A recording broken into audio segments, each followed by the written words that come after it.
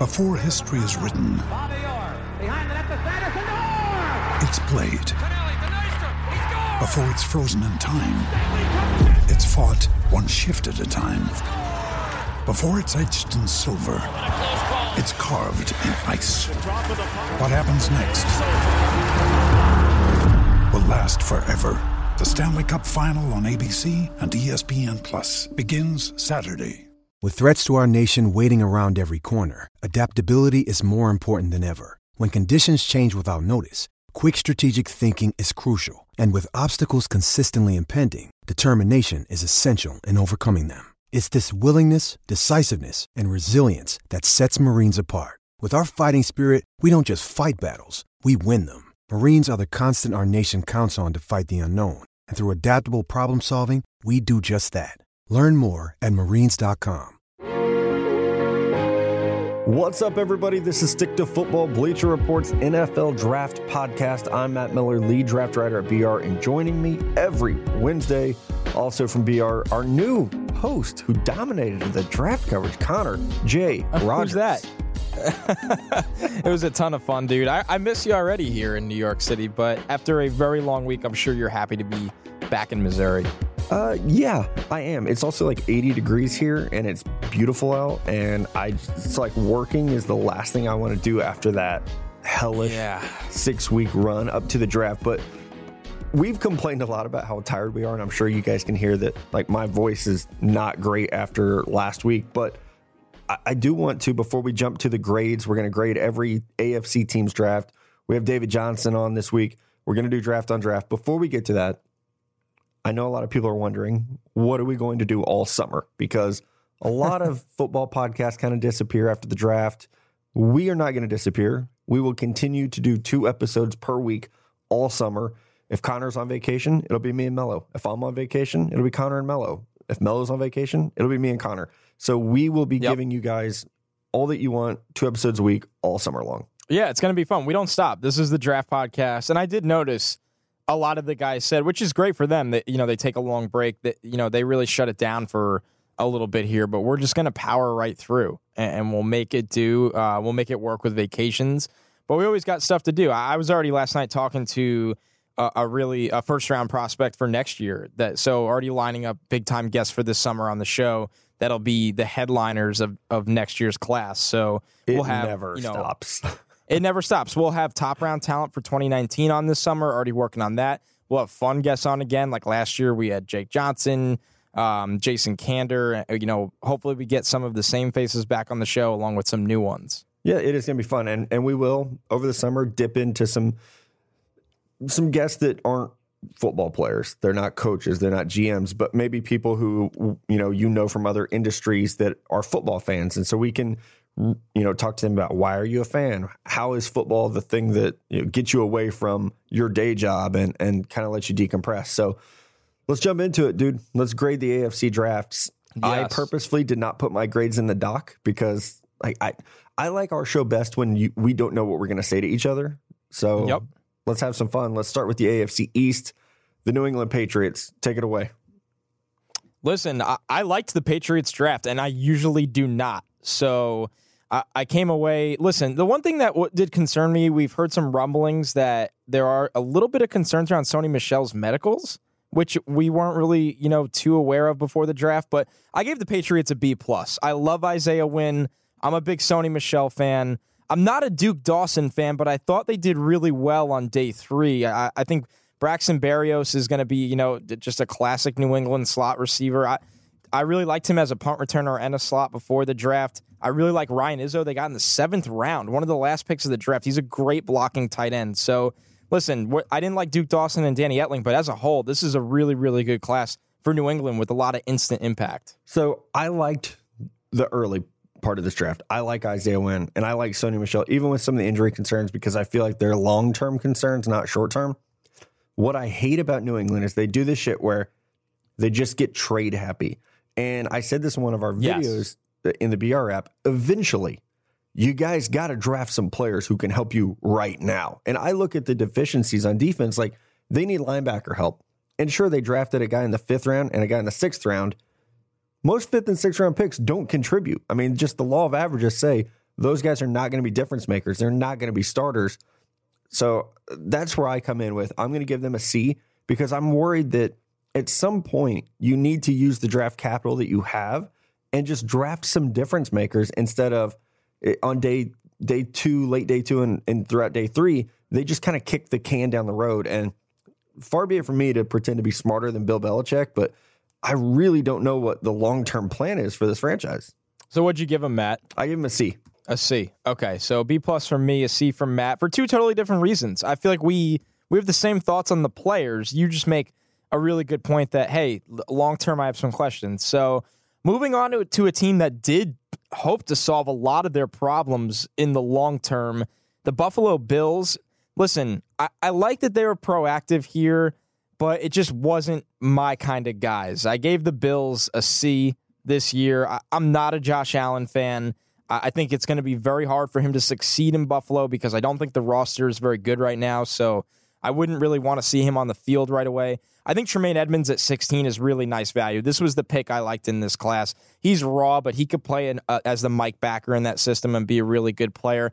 Their day 3 picks just didn't do it for me across the board. You know, Harrison Phillips was okay value at the end of day 2, but when I look at day 3, there's none of these players that'll make any kind of impact long term. So I gave the Bills a C. Yeah, so I completely agree with you on their day 3 picks. Like, Teron Johnson doesn't do it for me. Siren Neal doesn't. Siran Neal. Yeah, Ray McLeod. Like, I liked Wyatt Teller. I think maybe down the road he could be a starter, and they need that because of Richie Incognito retiring, not retiring. I'm going to give them a B+ though because they got 3 of my top 50 players with their first 3 picks. So you have to look at like where I like Josh Allen. I don't know if Buffalo's where I would have picked for him to go necessarily, but I also really like Tremaine Edmonds, and I feel like that is a great defense for him to fit in. And Harrison Phillips is just, plug and play, can be the replacement for Kyle Williams at defensive tackle. So I liked that one a little bit more that way. So I'm going to let you start off with my New York. I was going to ask. So I'm going to give the Jets a B, and I should start by saying that I love Sam Darnold. He was my top quarterback in this draft. He had a very, very high grade compared to previous quarterbacks that I've ranked. I love Sam Darnold, and I even liked the trade to go get him, and especially to do it in March. It's ballsy, and it worked. I didn't really like anything else that they did. Like, Nathan Shepard was a good player. I don't see the need when I look at that roster to draft 2 defensive tackles. And like Chris Herndon, pretty good player. I like Perry Nickerson, the 6th round pick, quite a bit, especially in the nickel. But Trenton Cannon in the 6th round felt like we're bored, let's just draft a guy kind of pick for me. So I love Darnold, and he's really all that will matter from this draft class for them if we're grading it long term. But I really felt like they need an edge rusher. Like, eventually they're going to have to look at offensive tackles, and I know you can't fill every need in a draft class, but just looking at my board and things like that, they kind of swung and missed on some spots. So I'm usually more pessimistic about the Jets because I did grow up a Jets fan from a Jets fan family. I loved this draft, and I think the first 2 drafts in the McCagnon era were extremely lackluster. I thought they picked it up last year with the 2 safeties, and I think even Chad Hansen's going to contribute at some point. But this year really was the turning point for me. I gave them an A- because if Sam Darnold turns into a franchise quarterback, this draft is an A. And I liked Nathan Shepard a lot, and I know he's older. That was the knock on him. I think if you factor in them trading a 7th round pick that was 235th overall for Henry Anderson, a guy that's going to start on the defensive line, that it really elevates this class. Perry Nickerson is a guy that can play behind Buster Screen and hopefully take over in the slot. That's just a bonus. And I really liked Chris Herndon as a blocking tight end because they lost ASJ. So, listen, I think you're right. The Jets need to go into next offseason with all that cap and a first-rounder and get an edge and get some more help on the offensive line. But I think they did a really, really nice job this year considering what they were working with. Yeah, no, that's a great point to add in the fact that they traded for Henry Anderson, who I think will be a starter for them. It's still 3 defensive tackles in this class. It's a little confusing, but I do like it. I agree with that. Yeah. It's weird. All right, how about the Miami Dolphins? I see your grade on them. I'll jump in real quick. I liked that they traded back. I think it was smart to trade back and get some picks. And this is a team that kind of quietly had a pretty good draft class. Everyone knows how much we like Minkah Fitzpatrick. He's a damn good player. who can be a difference maker in the secondary right away. Especially one thing I heard all along with Miami was they want to change the culture. Minkah Fitzpatrick is a great way to do it. Round 2, Mike Gesicki. Love him. Round 3, Jerome Baker. I think that's great value for an athletic linebacker. And then to double dip in round 4 and get another tight end in Durham Smythe. I like Kalen Ballage in round 4 a lot better than I would have liked him in round 2. So I actually gave Miami a B+. So I did like them maybe a little more than I realized as we were sitting there on the desk. Yeah, so I went kind of similar to you here. I went with a B-. I was super high on Minkah Fitzpatrick, was not as high on Gesicki or Baker, but then in the 4th round, Durham Smythe is a really underrated tight end in this class. Kalen Ballage as the 31st pick of the 4th round. I mean, he could end up being something for them down the road at running back. So I thought overall, the kicker pick was weird, and I know it's whatever, a kicker in the 7th round, but he wasn't really weird, good. Yeah. He wasn't a good college kicker, so I didn't understand that at all, but I'm not going to crush a team for a kicker pick in the 7th round. The Dolphins come out with a B-. I like it. Okay, the Cleveland Browns, I felt like this was a polarizing draft. And very. So one thing that I'm so glad we have a podcast now because it feels like every year after the draft, there are a lot of things I want to talk about, and it's not like enough for an article, or it wouldn't make for a good soundbite, in a scouting Twitter notebook rant, recap. Yeah. But I feel like we get carried away sometimes with value. Like Baker Mayfield was 12th on my board and they drafted him 1st. Denzel Ward was 9th and they drafted him 4th. And you're like, man, on value, they reached on a lot of these picks. But then you step back and you're like, okay, let's erase value because maybe I actually don't know anything, or maybe I'm going to miss on half these players like most people do. And just look at the talent they accumulated. I mean, Baker Mayfield, Denzel Ward, Austin Corbett, Nick Chubb, Chad Thomas, Antonio Callaway. I liked Jannard Avery. I felt like the last 2 picks in round 6 were kind of, you're taking a flyer on athletes, but that's a pretty impressive amount of talent. It's a very good draft. They were able to accumulate. So I gave them an A-. I actually came away liking this a lot. And it's funny because I remember sitting with you at dinner Sunday night when we were kind of recapping the draft, and I was like, man, I didn't like the Browns draft. But then, I start doing research for the show, and it's like, shit, actually, I do like it. Let's not get carried away with value. Let's look at these guys that they got. I mean, they might have drafted 6 starters in this draft if guys pan out. So that's a pretty damn good draft. When you put it that way, it's almost like I want to change my grade. I gave them a B+, which is still really, really good. I think it is. I factored in that they had so many picks where it would have been hard for them to. They would have really had to hit it out of the park to get in the A range because they were working with so much. But they still did well. Baker Mayfield was my number 2 quarterback. Denzel Ward was my top corner. I liked Austin Corbett a lot. I mean, Nick Chubb, it sounds like he's really back to form again.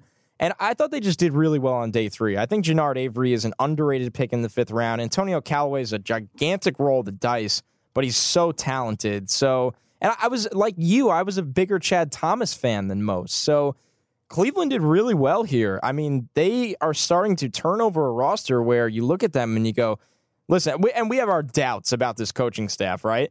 But on paper, this is a team that should start winning 6 to 7 games pretty soon, unless the coaching completely fails them.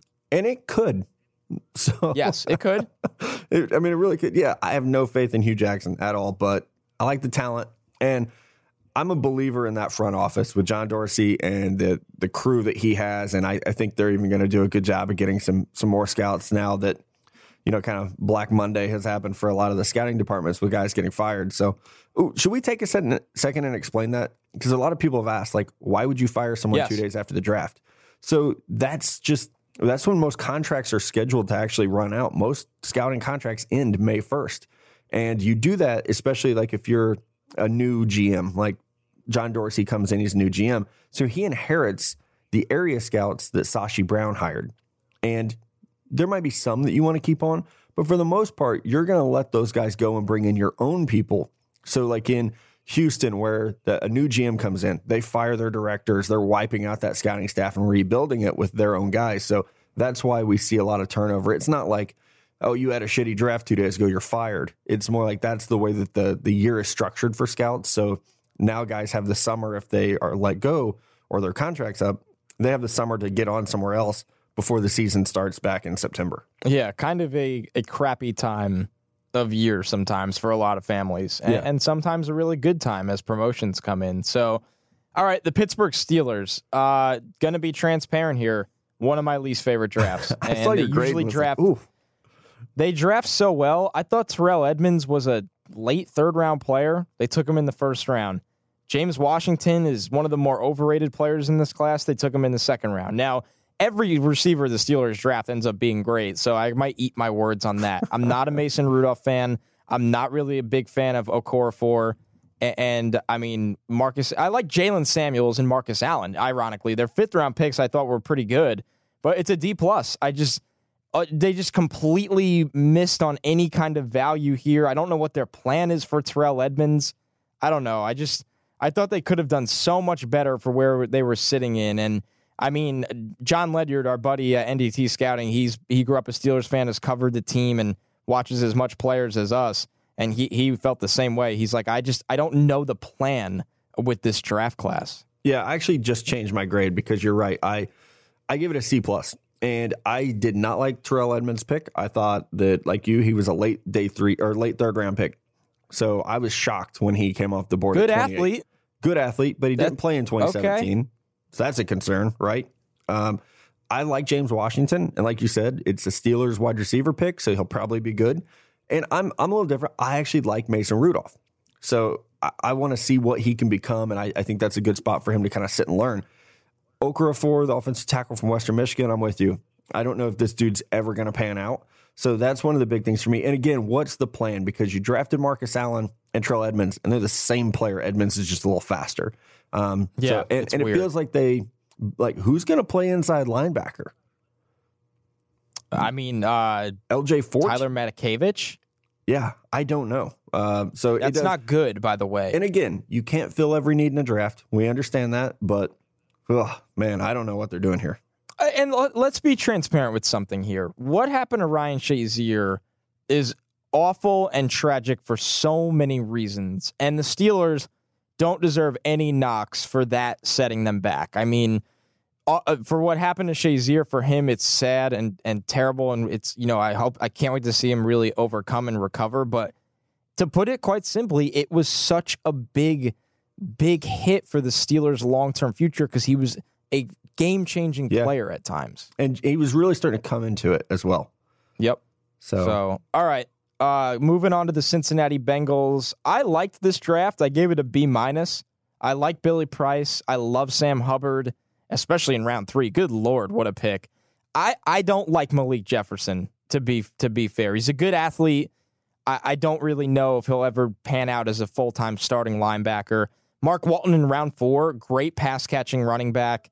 And listen, they had a lot of picks on day 3. I mean, Andrew Brown might be something for them in the trenches. And, Darius Phillips is a pretty tough defensive back. And Logan Woodside, I know he doesn't really have an NFL arm, but he's super accurate and really might thrive as a third-string kind of guy that you could try to develop. So I thought overall Cincinnati did pretty solid here. Yeah, so I actually really liked their draft. I had a typo in the doc and had the team below. I accidentally had their grade in this spot. I gave them an A-. I love Billy Price, and I've been told a couple times this weekend that I was a little higher on him than the NFL, but he got drafted 21, and I had him ranked at like 26. So apparently the Bengals agreed. I like Jesse Bates. I like Sam Hubbard. I like Malik Jefferson. I like Mark Walton. And on the Malik Jefferson note, why does the most athletic linebacker in the draft fall to pick 78? I mean, there are questions about instincts. There are questions about toughness. I think the best thing that could have happened to him is 77 people being picked ahead of him. Because I hope that it will put a chip on his shoulder and it will toughen him up a little bit where he says, you know what? Fuck this. I'm going to prove everybody wrong, because he is a kid that hasn't had to prove himself a lot. Coming out of high school, he was anointed the next Jalen Smith. He was anointed the future of Texas football and struggled there and was maybe a little coddled there by the first coaching staff. And then a new coaching staff comes in and you're not their guy, so they're hard on you, and it doesn't always work. So I hope that this is a situation that will toughen him up a little bit. If it does, I think he can be a really good player. So, and you're right, they had a ton of picks. So I liked that late they took flyers on guys like Logan Woodside and Auden Tate. Speaking of a ton of picks, Baltimore Ravens, 12 picks in this draft. It's tough to grade this one. So I gave it a B. And ironically enough, there was some picks they had that I hated. but it still came out a B because Hayden Hurst was my top tight end. I think Lamar Jackson is going to do very well there developing under Joe Flacco and given some time. I do not like Orlando Brown. I do not like Mark Andrews, either of those guys at all. Anthony Everett, they bounced back in round 4. I think he could be a really good corner for them.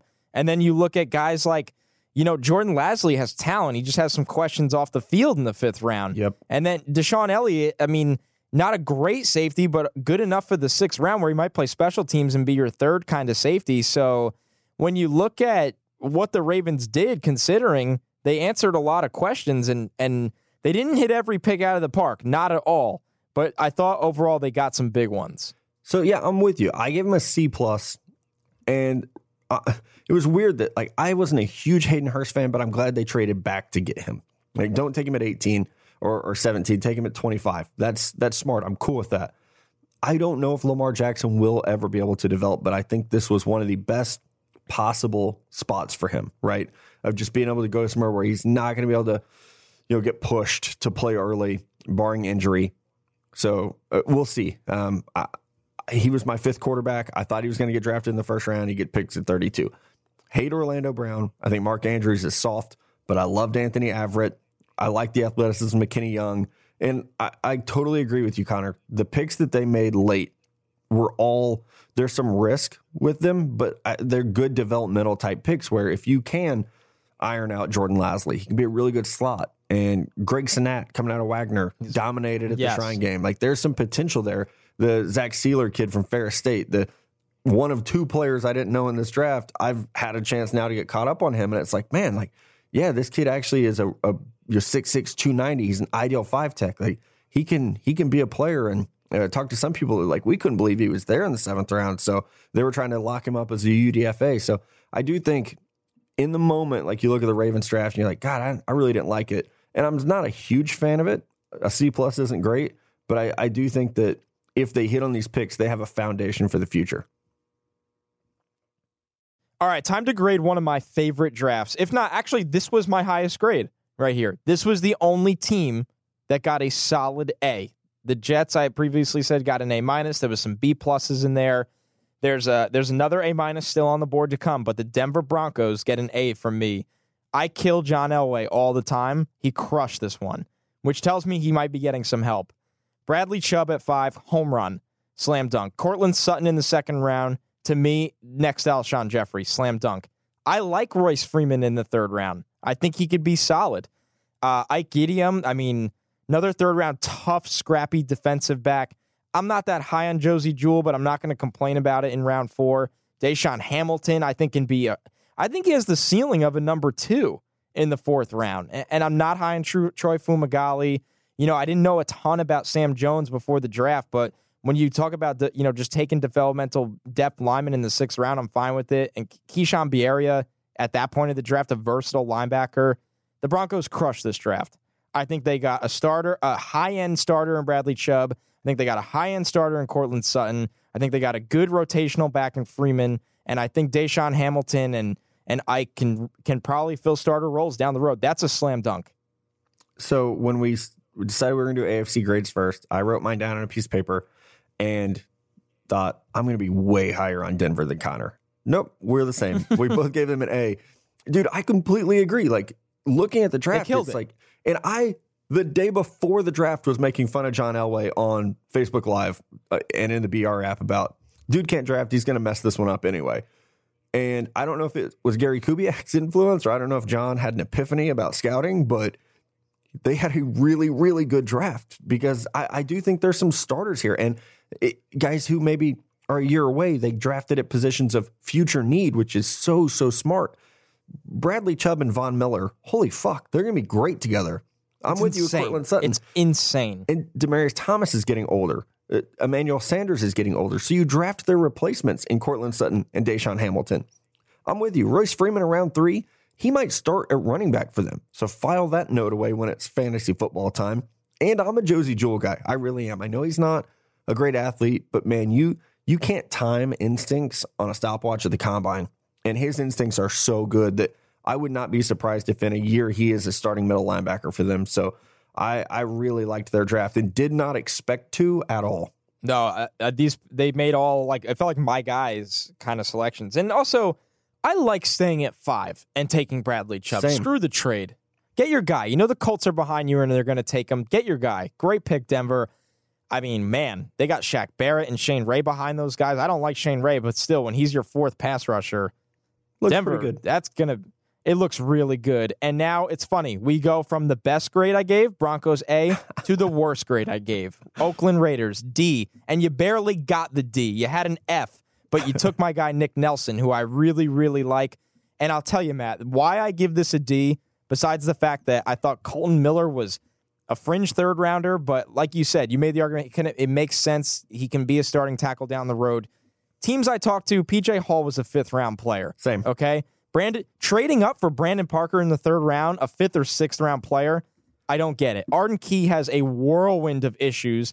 Like I said, Nick Nelson's hurt, but I love the player. Maurice Hurst, I love Maurice Hurst. It sounds like, yeah, it sounds bad. I don't know how far can we even get into that? I'll let you talk about Maurice Hurst because you kind of told me everything that I need to know, but it's just, I don't know if there's a long-term career there, which really stinks. It absolutely stinks. Azim Victor in the 6th round, he's had one of the worst years out of any prospect in this class when you combine off the field and on the field. So I don't know. I don't know what Oakland was doing, but I do know this. This is not a Reggie McKenzie draft. No way was Reggie McKenzie the guy making all of these picks, because it wouldn't have looked like this. So I'm going to give my grade first, and then I'll run through what I've heard. And I want to apologize to my brother Mike, and I want to apologize to my buddy Sam, because they're Raiders fans. I gave them an F, and here's why. I don't mind Colton Miller at 15, but I'm glad they traded back. I think Mike McGlinchey got picked, and they panicked a little bit. So at least they traded back. And future left tackle is a need, especially like it came out over the weekend. Donald Penn's been investigated for assault. Okay, that one makes a little sense. They reached on PJ Hall. They traded up and made a massive reach with Brandon Parker, who is, by the way, the same guy as Colton Miller, just not good at football. I mean, I don't think you can play Brandon at right tackle, so I don't know what the hell they're trying to do there. Arden Key makes no sense. I want Arden Key to work. I don't think he will. And I definitely don't think he will in Oakland, where there's no structure set up for him to succeed. And it's a risk. The biggest risk of the entire draft, and it may be I don't even think we should call it a risk. I think we should call it irresponsible, is Maurice Hurst, because yes, the things that I've heard from now multiple teams, because you were sitting beside me at the desk when we were doing the live show in the BR stream, and everyone wants to know, why is he falling? Why is he falling? Well, we had heard he had a heart condition that they found at the combine, and they wouldn't let him work out there. But he gets cleared for the Michigan Pro Day. So everyone's like, cool, he must be okay. Well, I've talked to, I bet 6 high-level people text me back while we were doing the draft. Some of them going as far to say that Maurice Hurst should never be allowed to play football in the NFL, and that there is no way in hell a team doctor will ever clear him to play.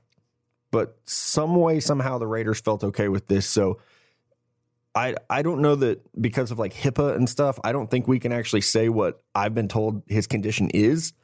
Yeah, we'll stay away from that. It's bad, though. It's bad enough that I was angry when I heard that he was drafted, because it's like, this is irresponsible.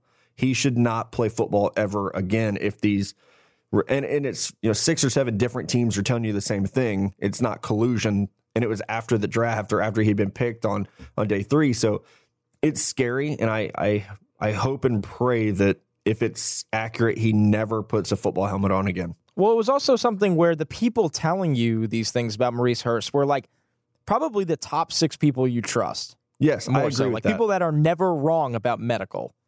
And it's just upsetting. And I know Raiders fans listening to this hate us right now, and we're not out to get you. I've loved what the Raiders have done over the years. I've rooted for the return of the Raiders. Same. I call it like I see it. When players on my board that are nowhere even in like the 50 prospect range of the picks, what can I say? What can I say? And if Maurice Hurst is healthy, then you made up for it in the 5th round. But everyone we've talked to says he should not be cleared. It's literally scary. So I don't know. It's a hard situation, but it's not off to a good start. That's all I could say with the draft here. Right. And I believe you told me that you saw someone tweet that like 7 of their 9 picks had character or injury concerns. Somebody tweeted, and I apologize that I can't give you credit because there was so much going on at the time. They said 8 of the 9 Raiders selections had either character or medical concerns. Not great, man. That's how you whiff. And if we're wrong about this one, you can kill us. You can kill us, and I will be the first to say I was wrong. But I don't think we'll be revisiting this one. I don't either. So a D for me, an F for you, and like I said, the D was because I think Nick Nelson's going to be a player. Yeah. All right, Kansas City Chiefs. Now let's praise the Chiefs and really piss off Raiders fans. Yeah, a little more positive for me, B- because I love Jesse Bates and Derek Nottie. I don't really I think Breeland Speaks was a little bit of a reach there, but not going to kill the pick, but I love Bates. I think he's one of the true single high safeties in this class. Nottie's a great run defender. Didn't get the Dorian O'Daniel pick in the 3rd round. Armani Watts was nice value in the 4th. So, listen, not bad. Just okay. B-. Chiefs did pretty well considering they didn't have a lot to work with. Yeah, so I actually killed them. I gave them a C-, and the redemption came with Armani Watts and Tremont Smith. So I liked their 4th and 6th round picks. And you're right, they did not have a lot to work with. I don't get Breeland Speaks. Derek Nottie is in need for them. I'll give them credit for that. I don't know where Dorian O'Daniel fits in unless we're going to see a scheme change from them, which I guess could happen, but they have the same defensive coordinators that in the past. And then in the 6th round, you take Khalil McKenzie, who you're going to try to flip to guard, even though they played defensive tackle at Tennessee. So it just felt a little cute for me, and I know they're trying to like get cap healthy and they got a really young roster, but man, this kind of felt like a punt in my opinion. All right, moving on to another division rival in the Los Angeles Chargers. I definitely liked this one. I gave it a solid B because when you get Derwin James at 17, that's kind of where your grade starts, and then it works from there. So, and Nwosu's a versatile player in the 2nd round. I like it, don't love it, but I do like it. Justin Jones is solid in the 3rd round in the interior. Kazir White in the 4th round is just a smash-mouth player that you said is going to play probably more linebacker than strong safety, but I love Kazir White in the 4th. Kissenberry's okay. Dylan Cantrell and Justin Jackson are probably, in my opinion, kind of throwaway picks, but in the 6th and 7th round, I'm not going to kill you for that. The Chargers did well here. Solid B. Yeah, I give it a B as well. I loved that they sat tight and got their guy in Derwin James. I can't believe he was there 17. I liked Nwosu. Be interested to see how they deploy him. I think Justin Jones can be a very good asset at the nose tackle position, and they had one of the worst run defenses in the NFL last year. So taking your top 4 picks and saying, we're going to address the run, we're going to get guys who can play in the box and shut things down. I liked that. And then, the last 3 picks were just kind of flyers, but Scott Quisenberry is an interesting guy as maybe a 5th round pick who could become a starter at center in a year or 2. I know it's easier for him, like playing center, but I liked Kissenberry a little better than Colton Miller overall. I know that people are going to be like, what? No, but I just thought he was more. I thought he was more reliable. I see the upside in Miller as a tackle, but I'm just saying play after play, and that's Josh Rosen's best friend. All right, we're going to start working our way up here. Jacksonville Jaguars, B+. Taven Bryan, 29. You're going to probably have some changes in that D-line after this year because of cap, so get it solved now. DJ Chark in the end of the 2nd round, beautiful vertical threat. Ronnie Harrison in the end of the 3rd round. Are you kidding me? That's like superb value for this team.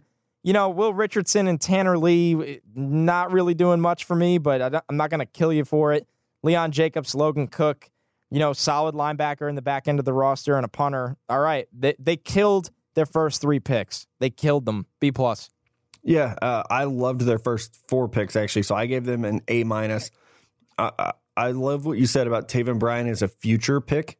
I think they've done a good job of looking at, okay, where are we going to be weak in 2 years? Where are we going to lose free agents? So to get Taven Bryan, to draft Ronnie Harrison at 93 overall, I thought was a dynamite steal. And you start to look at, okay, at some point, we're going to have to get cheaper somewhere because we have all these really good players right now.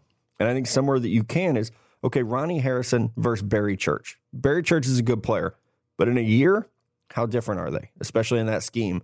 So you can you can get cheaper. Barry Church is probably making $5-6 million a year. Ronnie Harrison is going to be making like $1 million a year. So it's just you can start to get what's the replacement value of a guy like that? Where if the difference in talent isn't that great, especially in that scheme, That's really smart drafting. Will Richardson, I do think has some upside to be a starter at right tackle. Not a Tanner Lee fan at all, but I like Leon Jacobs, the edge they got out of Wisconsin in the 7th. Just an athlete that I'm really excited to see how they deploy him. All right, like I said, we're only working our way up here. Tennessee Titans, you get an A-. And listen, you only had 4 picks. The first 2 were slam dunks. Rashaan Evans in the first, Harold Landry in the second. Home run picks. Home runs. I love both of those guys. I'm not really that high on Dane Cruikshank, but like I said, I mean, in the 5th round, I actually liked him a lot as special teams potential. I just don't really see him getting on the field a lot wherever he's going to play in the NFL. Safety, corners, big nickel. Luke Falk in the 6th. It's a perfect backup for Mariota if he could stay healthy. The Titans did a great job with what they had to work with, and they maneuvered around this draft really well. So I gave the Titans an A+, which, yeah, I loved. I mean, Harold Landry was ranked higher than Rashaan Evans on my board, and they got both of them. And we understand Landry fell a little bit because of medical, but I think he's going to be fine, especially as a one-contract guy, and they needed pass rusher so badly. So I like those 2 picks a lot.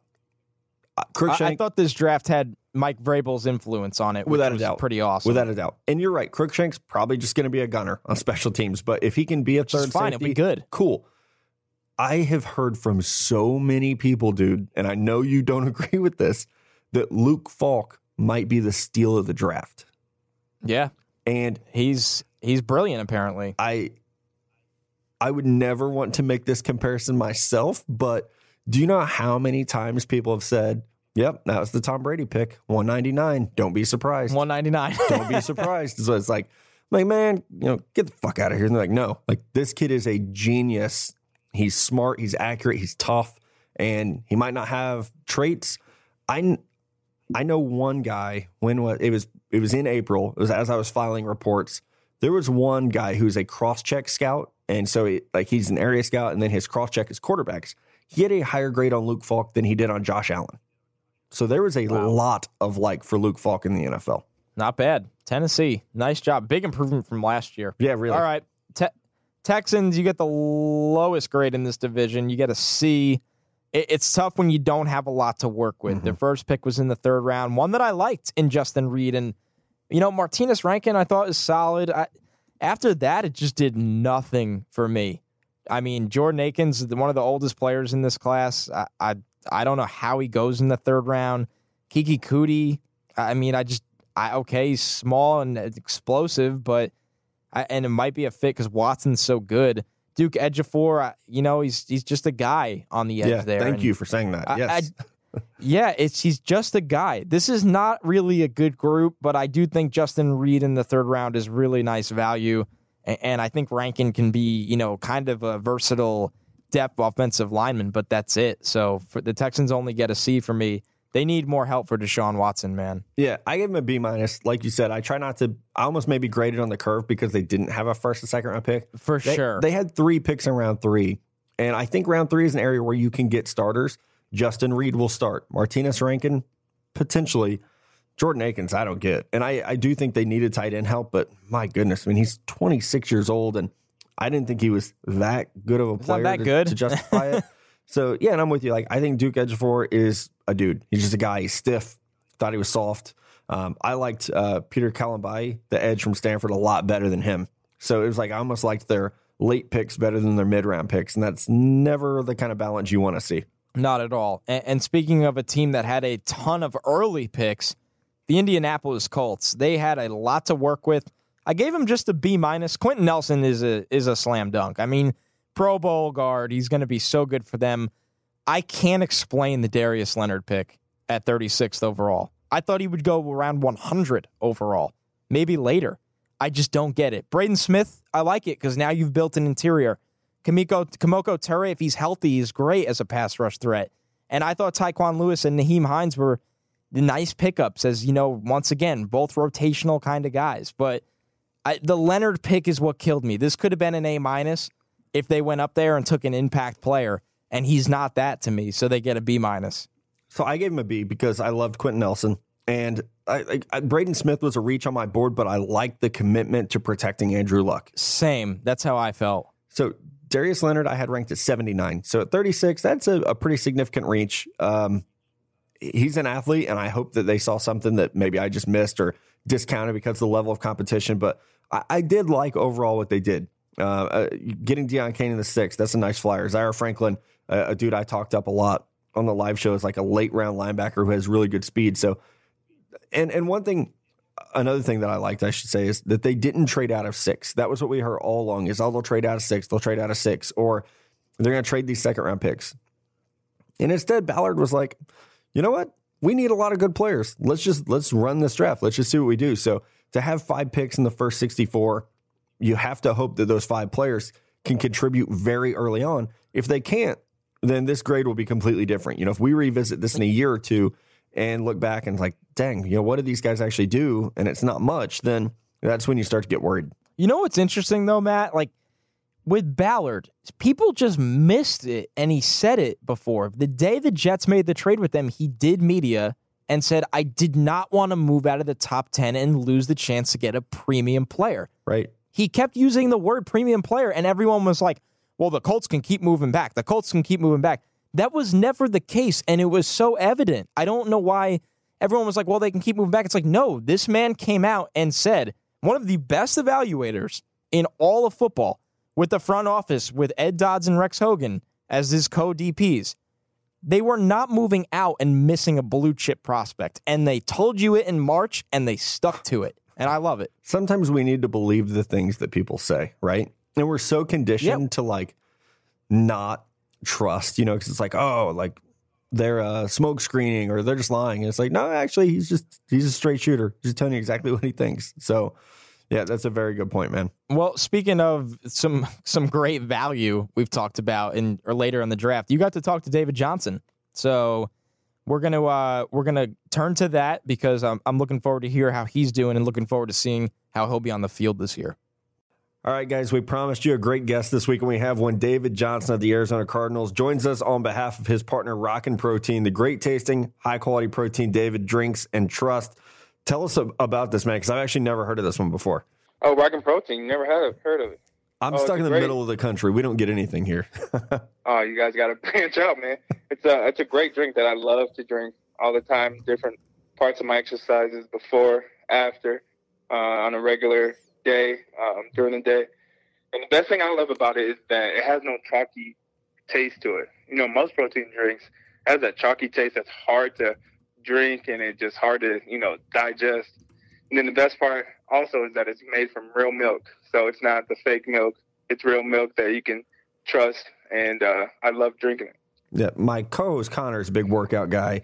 So we'll have to definitely have to let him know so he can get on that same level as you. But you mentioned, man, workouts. I think the question that everyone who listens to this podcast is going to want to know is, how is just the rehab going, coming back from the injury, and where are you at right now? Rehab, it's going good. I'm actually not in rehab. I'm basically maintaining now. I got cleared a couple weeks ago, about a month ago, actually, and it's been going good. I'm able to do push-ups, bench press, able to actually play and compete with the team. So I'm very excited to be back, and I can't wait for the season to actually start.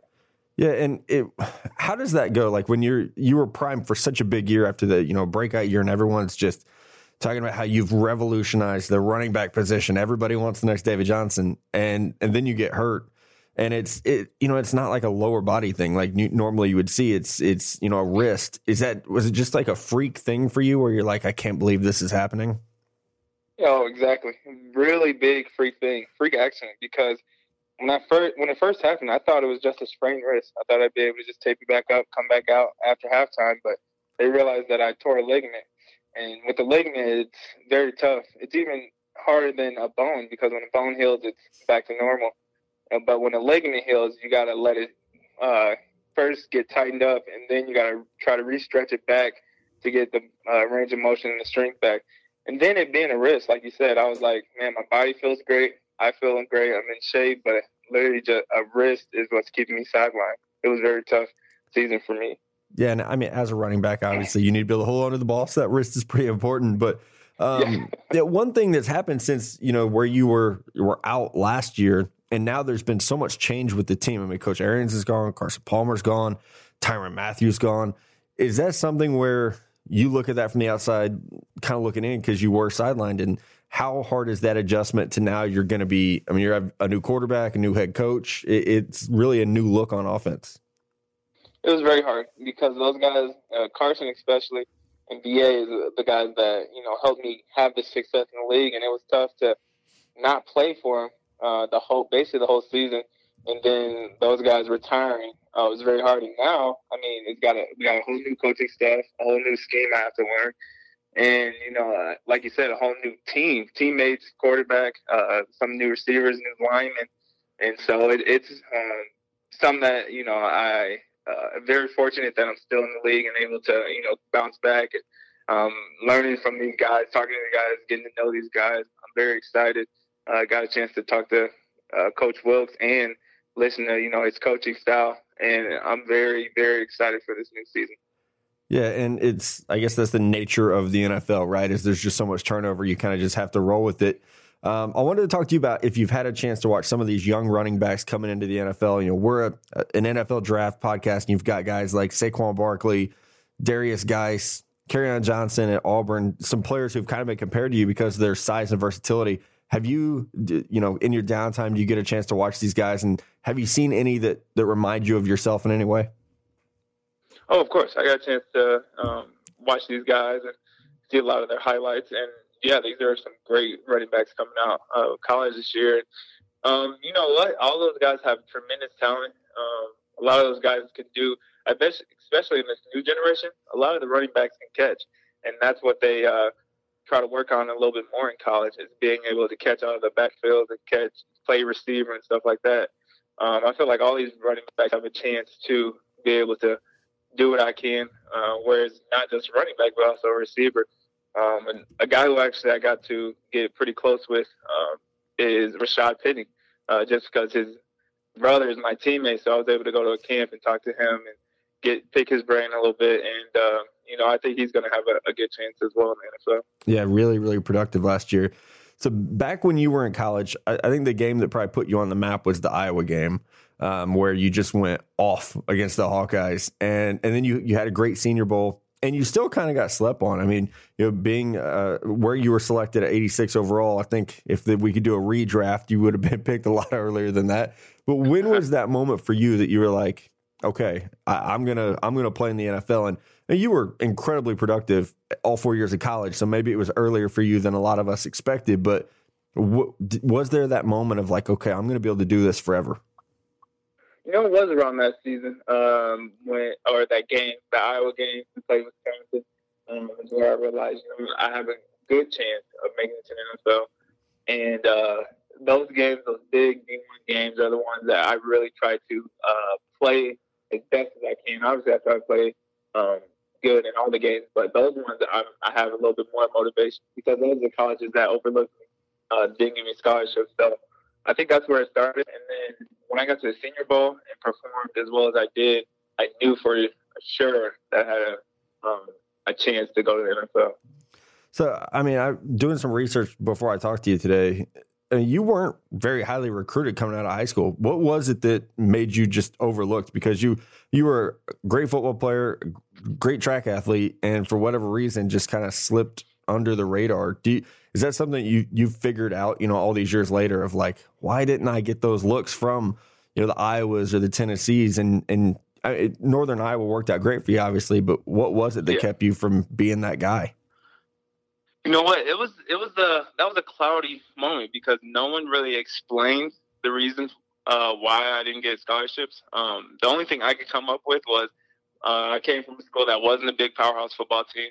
We didn't really win too many games until my senior year, and then coming out as a senior, I wasn't the biggest. I was probably about 180. A lot of teams, they tried to say that they didn't know what position I would play, if I was going to be running back or receiver or DB. And so I think that was the biggest thing, is the question mark on what position I was going to play exactly. Even going to UNI, they gave me a scholarship as an athlete, and I went there to play receiver. They moved me to DB, and I didn't even get moved to running back until there was some injuries with the running back group. It's an amazing story to go. Like we always hear of these guys, you get overlooked and you're like a 1 or 2 star recruit. And then you're one of the best running backs in the NFL really, really early in your career. And that's like my last football related question for you before we do some of our nonsensical stuff is you're a free agent after this year. And as a running back that you probably gotta be a little nervous about it. How much does that enter into your thought process? It actually hasn't entered my thought process. I'm so focused on coming back off of being out a whole season. Now having learned the playbook and get familiar with the coaching staff and the new teammates that I have so much on my plate that I have to worry about. And this, I'm more focused on now and getting ready for this new season. All right, great answer there. I can tell you've been asked that one before, so that's cool. All right, so the last 5 questions we ask these to every guest, and I think you're actually the first pro player we've had a chance to talk to because we've been so draft focused the last few months. But question number 1, what's your pregame meal? Pregame meal is usually a side of Rockin' Protein with spaghetti. Okay, so that is the most popular answer in the world. I think we're gonna have to retire that one because everyone eats spaghetti. So gotta load up on the carbs. Exactly. All right, if you could have one superpower, what would it be? One superpower would have to be super strength. That's a good one. Very good for a running back because you just throw everybody off of you. Okay, what's the one game none of your friends can beat you at, whether it's like Madden or FIFA, if you're a video game guy, or a pool, cornhole, horseshoes, anything like that? One video game I'm going to say I'm the best at is Call of Duty. All right, that's a good one. Good one. Okay, number 4. If you were stranded on a deserted island and you can't pick your wife, if you're stranded on a deserted island, who would you want there with you? Oh, that's a tough one. If I was stranded on a deserted island, can't pick my wife, huh? It would have to be. One of my closest friends. Any of my closest friends, Drew Zahn, Jared Senecar. All right. The last one for you. Well, you know what? The last one doesn't even apply because you're married. So it's normally we ask people what their online dating profile would say, but you better not have one of those. So yeah, no, I'm married. Married. Yeah, yours would just say taken. Sorry. So you're locked up. You're not a free agent. Off the field. So, yeah, all right, man. Well, we appreciate your time. We're all looking forward to seeing you back on the field next year. Definitely want to thank your guys at Rockin' Protein for giving us a little bit of time to talk to you today, and we're all hoping for good things on the field, man. Thank you. Thanks for having me. All right, everybody, we have made it. You have made it. Let's have some fun with some draft on draft questions. And I guess you have to read the first one because I have to read the first one. From @Slyboy_22, has NFL draft scout, Mr. Matt Miller, recovered from not knowing 2 of the players who got drafted this year? I don't think I have, man. We were at dinner Saturday night, and I was still fuming about it. There's always like maybe one each year, and it just eats at you. It completely sinks you for the rest of the draft every time. And it's so weird because I should know better, right? I should know it's going to happen every year, but I think I live in this magical world where it's like, hey, maybe this year, like this will be the year. For those who missed it, who were the players? It was Zach Sealer, the kid from Ferris State, the defensive end. Yep. And it was the kicker from Arizona State that Miami took. Justin Stevens, I think was his name. Oh, Jason Sanders. Sanders. I was close. See, I don't even know his fucking I still don't know. I mean, he had like a 71% field goal percentage or something. So everyone was like, wait a minute, what? And, maybe there's just really a lot of raw talent, but it was just funny. So, all right, I think Matt's okay. This one from me, Zach P. I believe this was from Instagram, a pretty hilarious question. Was the Giants getting a BJ, in parentheses, Hill, with the 69th overall pick the nicest pick ever?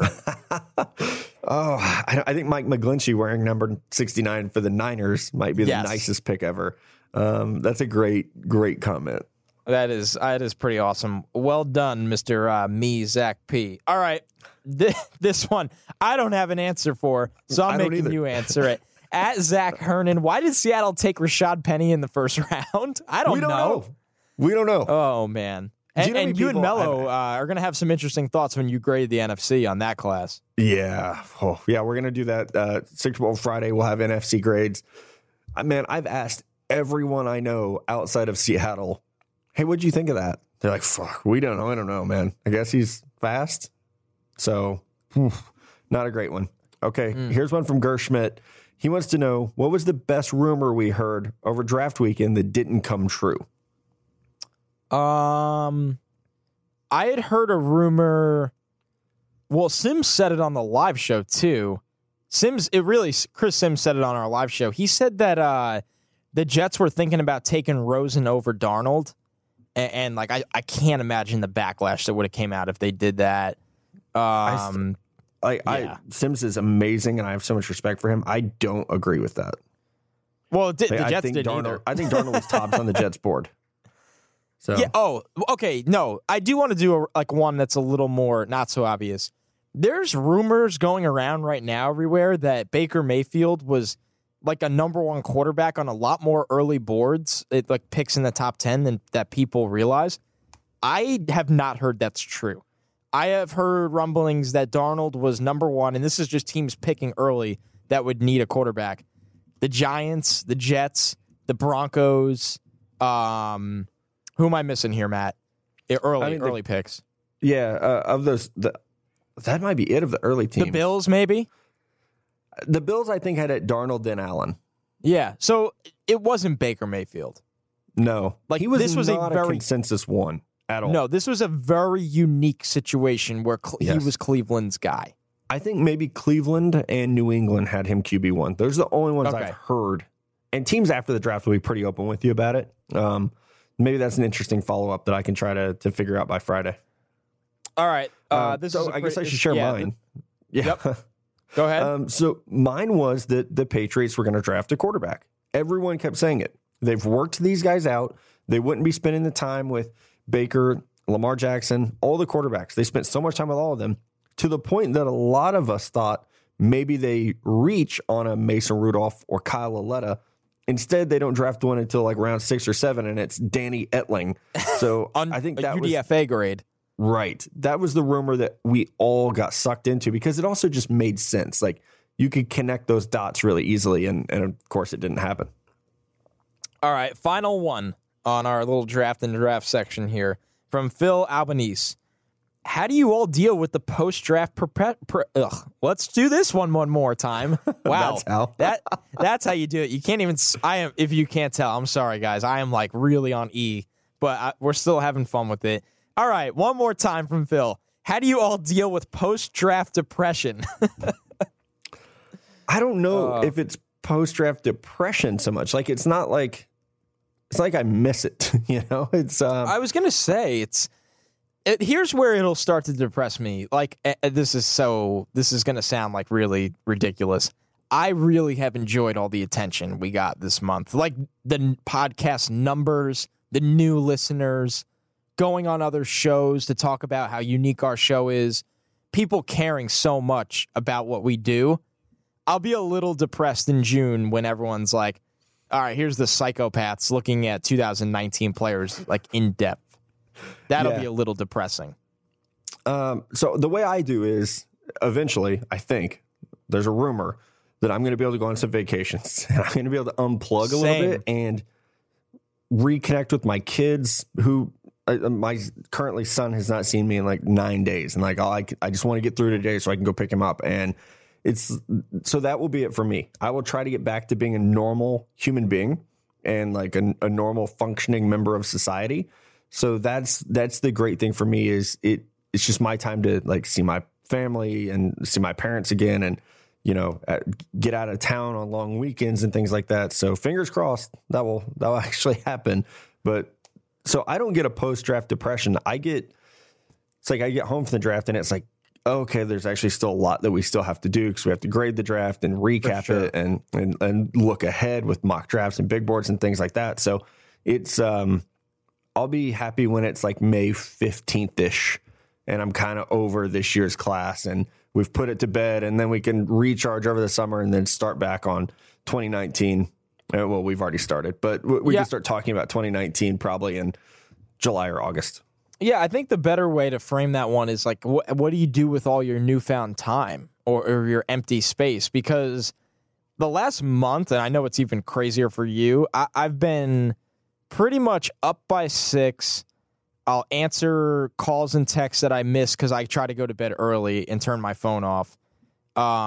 Catch up on Twitter, the content I get out for the morning. I'm on the bus into the city by like 6:50 from Hoboken.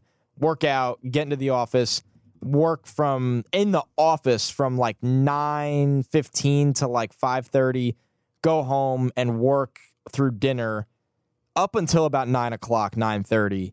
Mm-hmm. So it's a life change when you're not doing that anymore, because my whole day really revolved around work, and I know it's the same for you. And you're a little bit more of a later nights guy than me because it's easier to write then when less people are bothering you. And now to me, I get to like read again. I get to travel again, and just catch up on some life things. That's the thing, man. I have so many movies that I missed out on that I want to watch. And I can't wait to just read. Yeah. Oh, yeah. I have a list of books, and I know we both have some vacations planned. But like I said at the top of the show, this show will go on all summer long, 2 episodes a week. And we will, please indulge us, because we have lived football for you guys, with you guys, for the last 9 or 10 months. And over this summer, we're going to have fun. We're going to try to experiment with new things on the show.